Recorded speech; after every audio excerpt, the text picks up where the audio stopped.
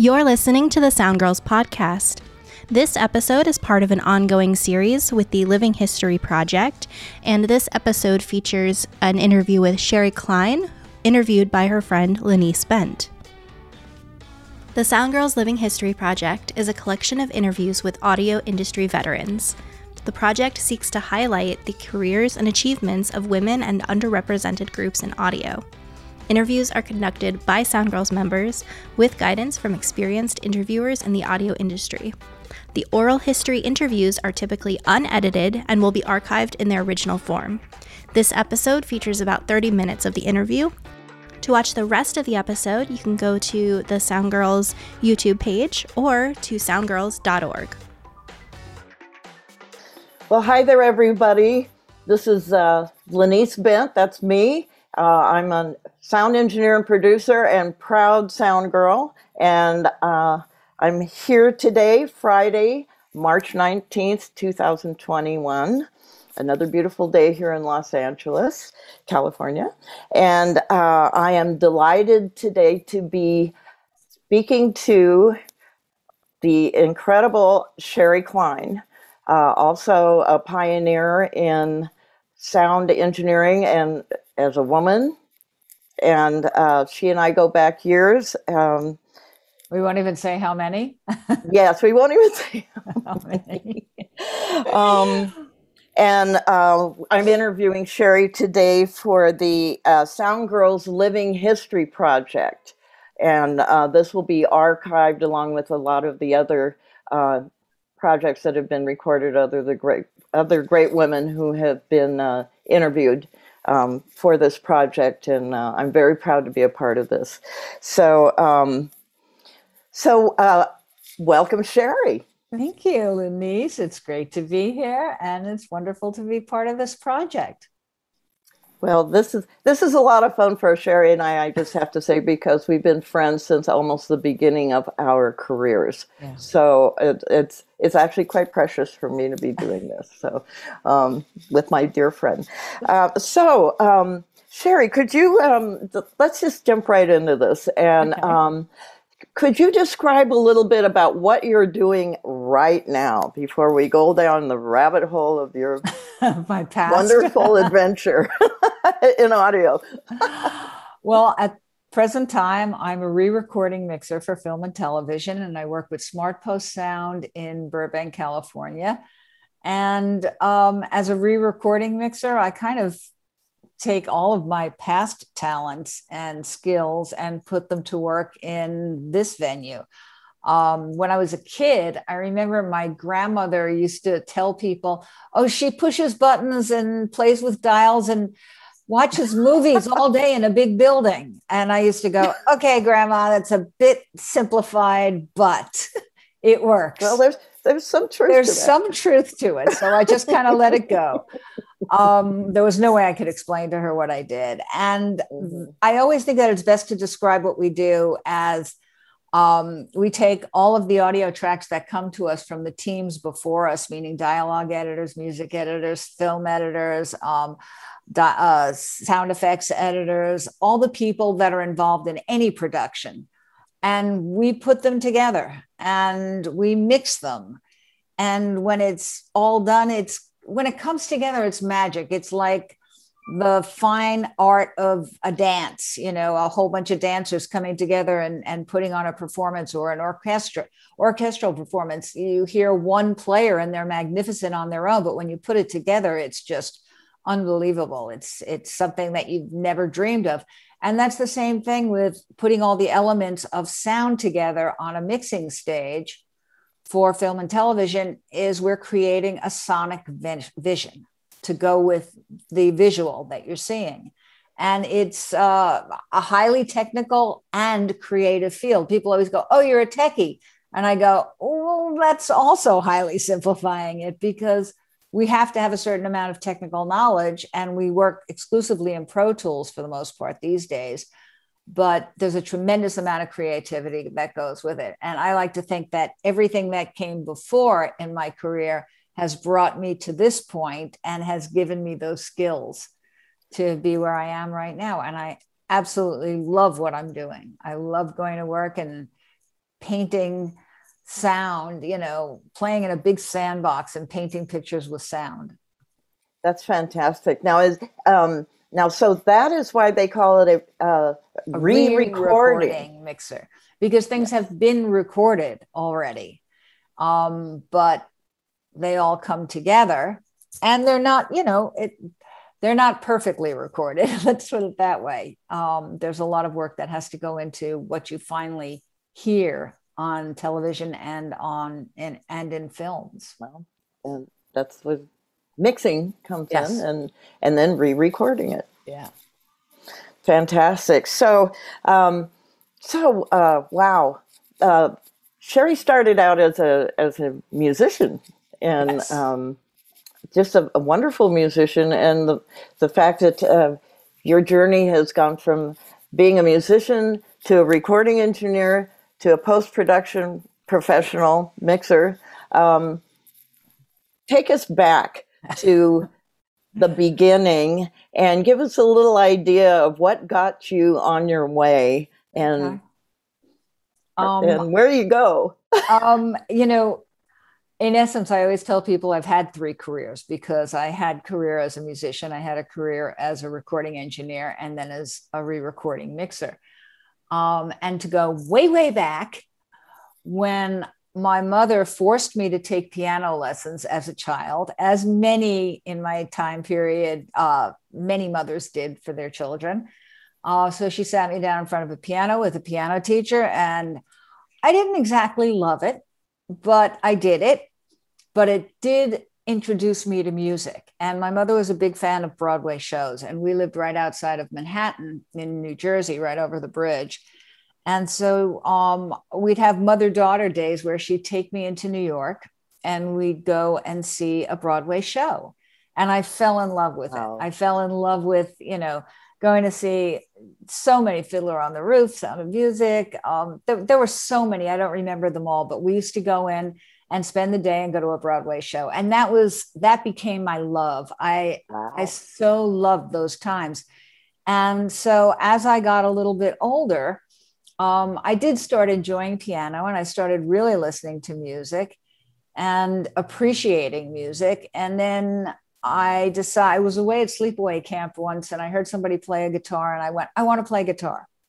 And so I came home and I said, can I learn to play guitar instead of piano?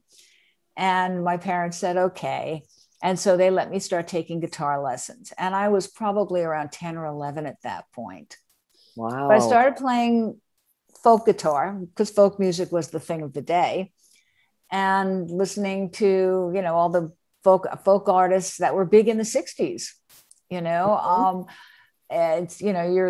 who was your biggest influence right then? I mean, what was it that you listened to and you went, oh, I want to play that song, or I want to sound Joan like that? Baez. Joan Baez. Okay. Buffy Sainte-Marie. Yes. Those were the people that really, I was like, oh my God, they're amazing. I want to be just like them. And so, you'd learn all their songs and you'd play all that stuff. And as a guitar player, I fell in love with John Renbourn. I remember his finger picking style. I was like, Matt, I learned to play so many of his pieces on my own. I just by ear, I loved it. But another thing that happened on Sundays in my family is my sister and I, my mother and my father, each would have a Sunday in the month that would be our choice of where we wanted to go.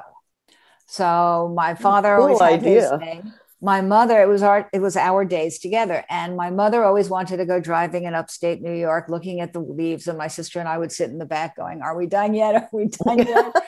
Although she did get me into antiquing at that time at an early age, because we go to the antique stores.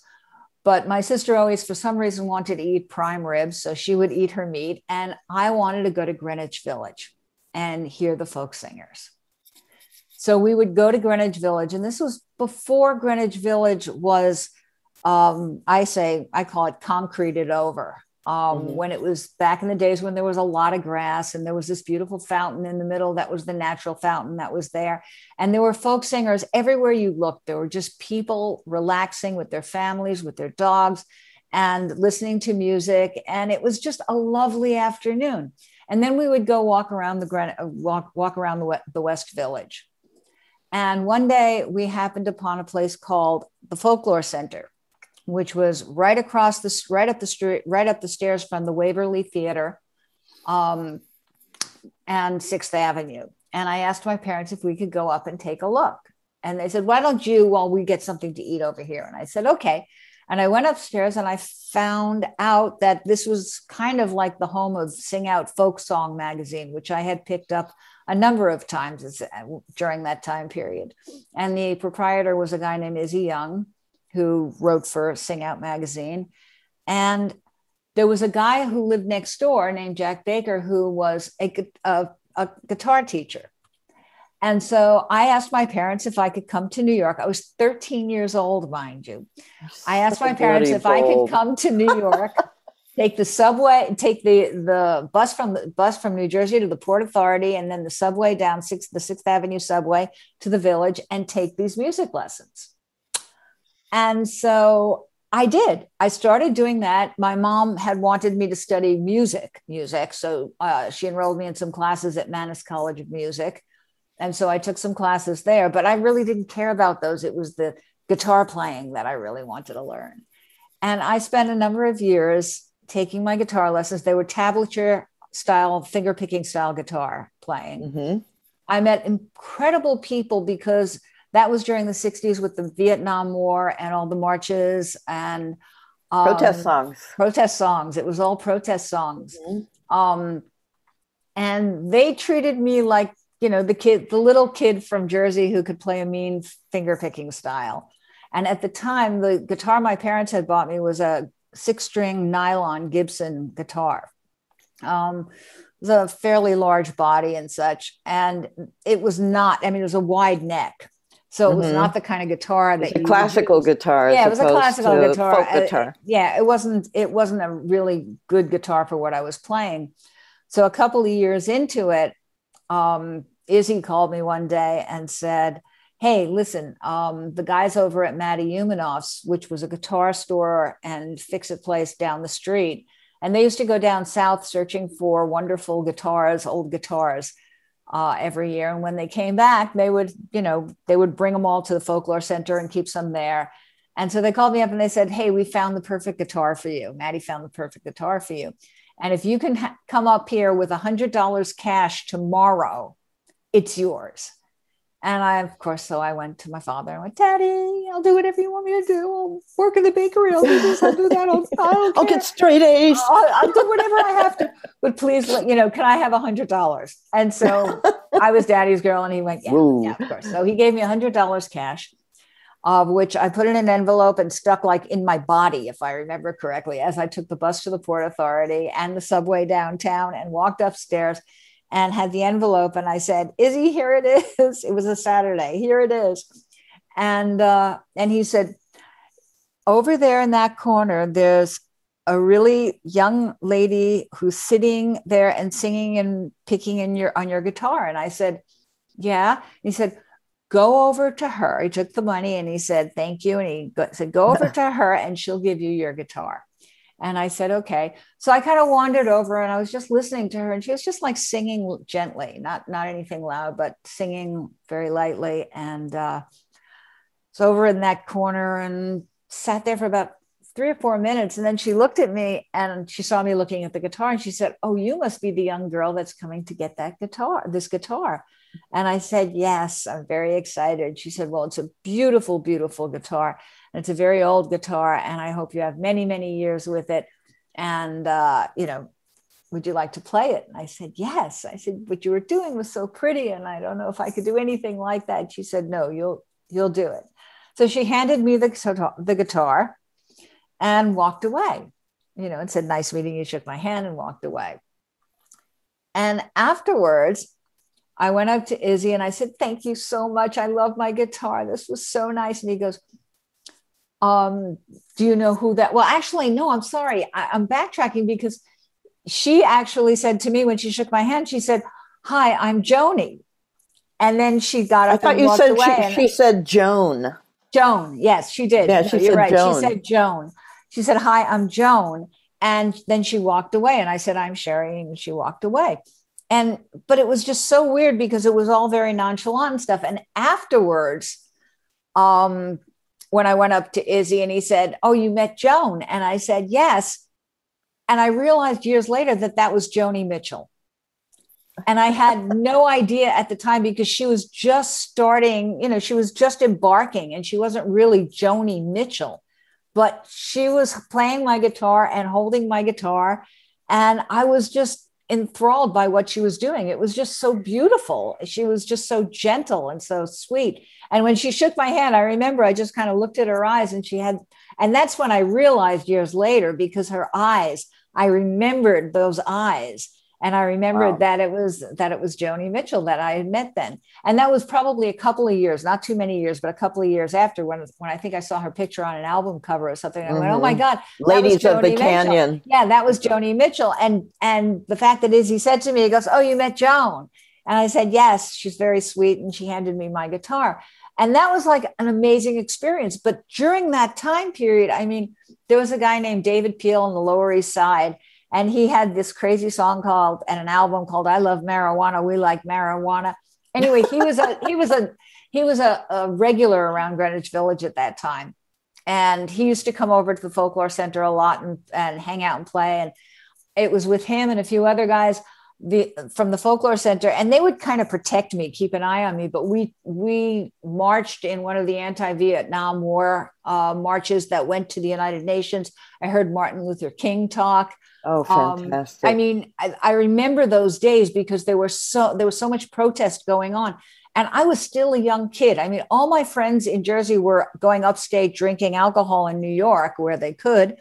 And I was going to New York, getting introduced to this entire culture that, I never would have had any idea of had I not started taking these lessons at the Folklore Center.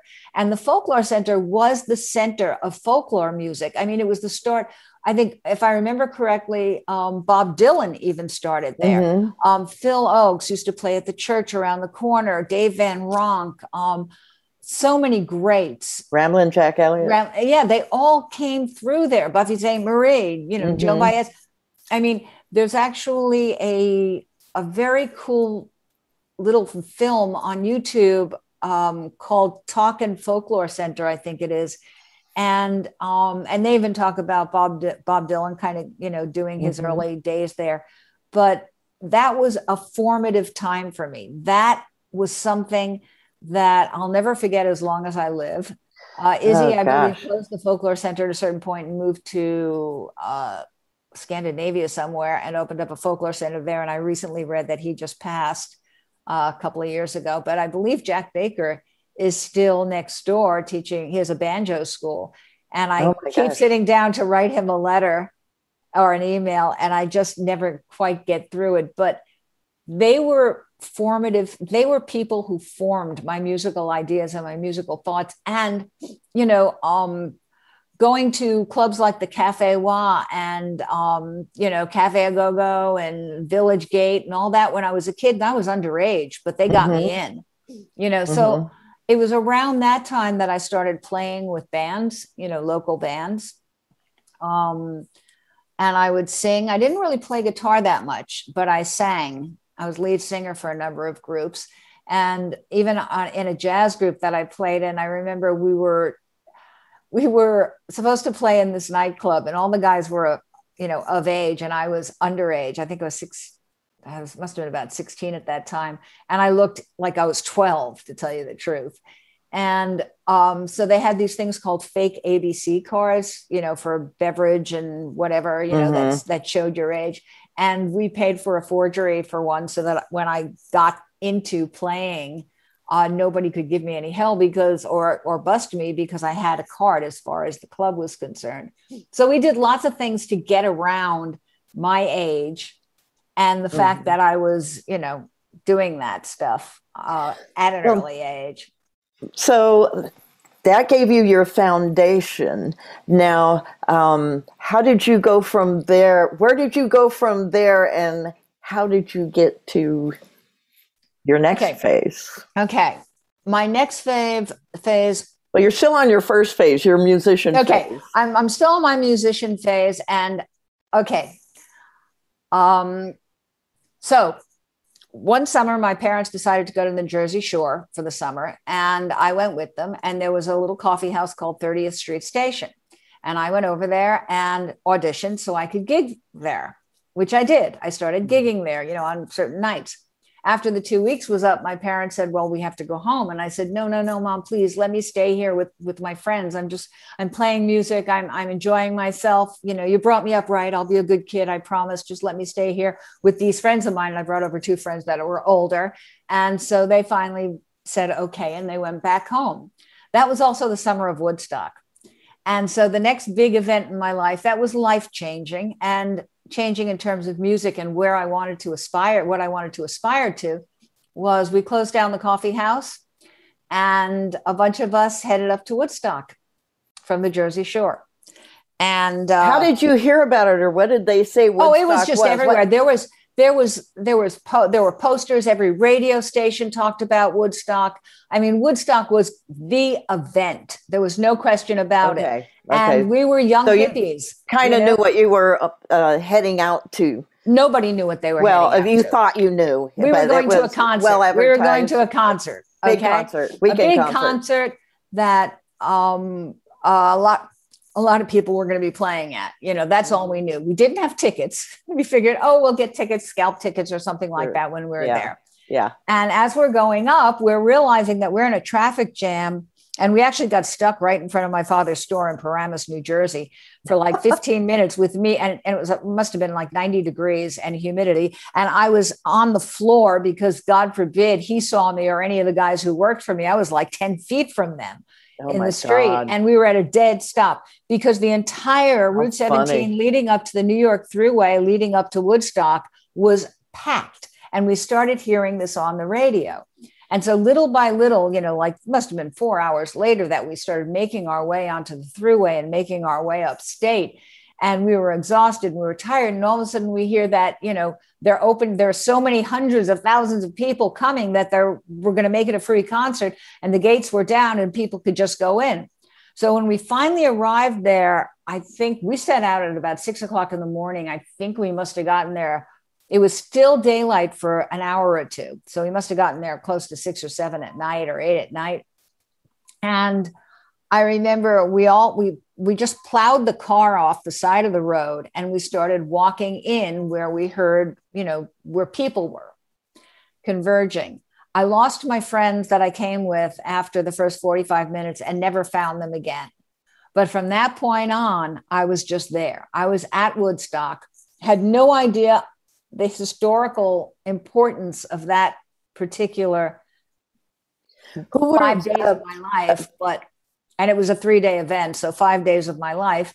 And I saw everything, I saw everybody. Who was your most memorable, or what pops in your head that moved you the most? If there is, I was not far from the stage. I was in the mud when I woke up to Grace Slick saying, "Good morning, people," and the Jefferson Airplane. I mean, I remember that moment because I crawled under I had some plastic over me. And I just remember kind of crawling out of the plastic and mud in my feet and everything. And I don't know, dreadlocks in my hair, for God's sakes. And I looked up and there was Grace Slick and Jefferson Airplane. I remember that vividly. I remember Crosby, Stills, Nash and Young. I remember that because that stuck in my head because to this day, I still love all the material. Richie Havens. Oh my gosh. That was miraculous. I remember Shana Na made their debut there. And that was just an incredible performance. How diverse. I mean, every single person that every act you're mentioning was so uniquely their own. And, of course, the pond, where we'd kind of wash up and stuff and go get water in places. And, and there were no jumbo screens, then really. Sure. So it was just, you just had to fight your way up. And since I was alone, I just fought my way up as close as I could to the front, and people weren't standing, they weren't standing and watching really until, they got excited and then they'd get up and start standing and dancing, but they were just there. Right. They were camped out and, little tents and things. And you'd forage for food, meeting people, and just like in the movie. I guess, just like in the movie. I mean, I've seen a couple of movies, and it thrills me to no end because I just keep going, where was it? Where was I? Was in that crowd somewhere. So anyway, I came back from Woodstock. Like I said, I was there for 5 days because I stayed to clean up. And Such it was a good 3-day girl. Good for event. you. Good for you. And came home, and then that's a whole nother story because of my parents found out, and the drugs and all that stuff entered into it, and they kind of grounded me for a while. But eventually, I did continue with my music studies. And when, I was in high school, and I started applying to colleges. The first, I had actually wanted to go very much because of the open educational curriculums of them, was Goddard and Antioch. And I did get accepted to both. I got accepted to both of them. I really wanted to go to Goddard. And then I went up for a visit, and they were walking around in snowshoes, like skiing to class. And I'm like, no, that's not me. And then I went over to Antioch, and because of the timing, this was, 1969, 70, people were very, very militant, and they were walking around I was seeing people walking around with guns, and that freaked me out. And I went, no. Then there was this other school. There were a number of schools I got accepted to, but there was this other school that I kind of went through the guidance office one day, and I just kind of went through and I picked out a school, and it was called Webster College. And fantastic it was school. Now, but I mean, it was Webster College in St. Louis, Missouri. And it was this red booklet. And I went, oh, and I started reading through it. And it was very interesting because they had an open educational curriculum also, where you could pick and choose from various, I don't know what you call it, various curriculums subjects. Or something like subjects, to study. Yeah. And the only thing that kind of didn't thrill me was, at the time, they had a great music department, but the music department was still run by the nuns because previously it had been an all-girls Catholic school. And I believe the head of the school, the chief nun, ran off to marry a Jewish doctor from Clifton, New Jersey or something. And the school converted to a co-educational school, and they were importing men from everywhere. They wanted to get an equal amount of men and women. So they were just like, they were importing them. So we had co-educational dormitories, we had open curriculum, and the music department was still very strict and run by the nuns. So you would get up in the morning to, like 9 a.m. Gregorian chant, strict classical background. Okay. Strict classical Gregorian chant, all orchestral, nothing in the New World. And I was getting a little frustrated, but one of the people who was actually dating my roommate there, was this old friend, Sal. And he said, hey, I'm getting out of here after the next semester because I can't deal with this Gregorian chant at 9 a.m. I want to study jazz, and I want to study modern composition and stuff. And I said, yeah, well, where do we do that? And he said, hey, there's this cool place called Berklee College of Music in Boston, Massachusetts. And that's what they do.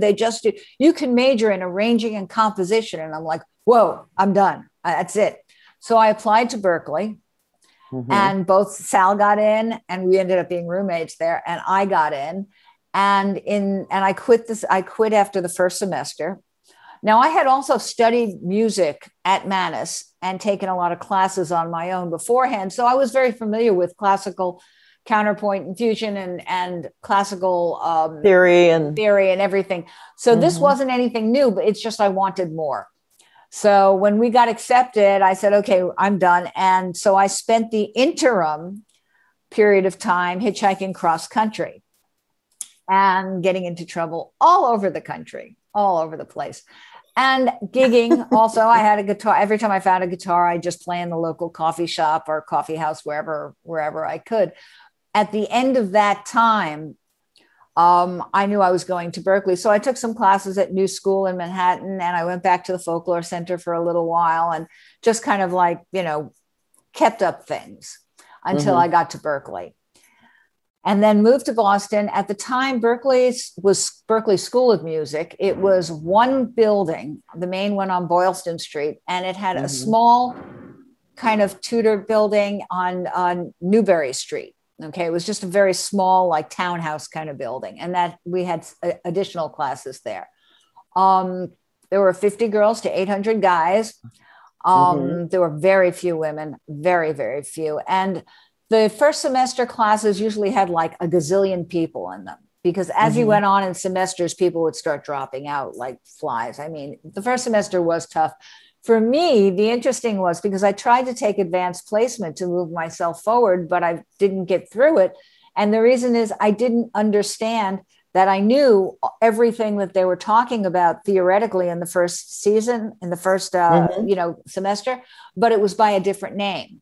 In other words, 1, 2, 5, 1, 3, 5, 7, instead of like a 6, 5 or a 6, 4 or whatever in classical terminology. In other words, I knew the inversions that they were talking about. I didn't know the language. Chord structure. And chord structure. It was language that I just didn't know. And so I kind of breezed through first semester fairly easily because it was all stuff that I knew, just changing the language. So that was kind of fun. Going into second semester was really great. I loved that. I think, I moved through it. I moved through, Berkeley fairly well. I loved being in Berkeley. Who were some of the people that were your colleagues then? Because so many great jazz musicians and session musicians have come out of Berkeley, especially during that time. Can you remember any names? I can remember one in particular, Abe Laboriel. We were in the same melody and improv cheat circle. Because that was one class that was sort of in jazz history. It was kind of like, that wasn't the classes you really wanted to focus your energy on. So you wanted to kind of get through those assignments fast. So we'd have, like coffee circles where we just kind of trade information and get done with that assignment so that we can move on to the compositional assignments, and things like that. But there were a lot of people when I moved to LA. I mean, half the studio players I knew from Boston. Well, and to this day, there's a significant number of Berkeley grads. Right. I mean, I never graduated. I left. I finally got into I forgot which semester it was, but I applied for line writing, which was a class by a guy named Herb Pomeroy. And also I studied piano there, not guitar, because I became a composition and arranging major. And I felt that the piano would serve me better. So I think at a certain point, my biggest problem at Berkeley was I was a sponge when it came to the theory and all the technique and all that stuff. Looking back at the way my life has gone, I completely understand why. But at the time, it was almost too much absorption. I mean, I still to this day have relative pitch. I could sit in the subway and analyze a Charlie Parker solo off of a Walkman or something like that if I had tonic, and I could write it out. The problem was I stopped being able to innovate. It's hard to understand that, but I stopped being able to innovate. Everything was a sub 5 of a 2/5 of a, I could see it all in my head. And I started kind of getting a little bit freaked out a little bit because I no longer felt like I had the talent to create. I'd go into piano practice rooms and I would spend hours and I just didn't feel like I was getting anywhere. And I'd listen to what some of the other people were creating around me. And I'm like, that's talent. That's creative energy at its best. Thank you so much for listening to the Sound Girls podcast and the Sound Girls Living History Project. More episodes of the Sound Girls Living History Project will be featured right here on the podcast in coming weeks. Looking for more audio-related podcasts to listen to? We're part of the Audio Podcast Alliance, featuring a hand-picked selection of the very best podcasts about sound. Be sure to hear the latest episodes from our friends in the community at audiopodcast.org.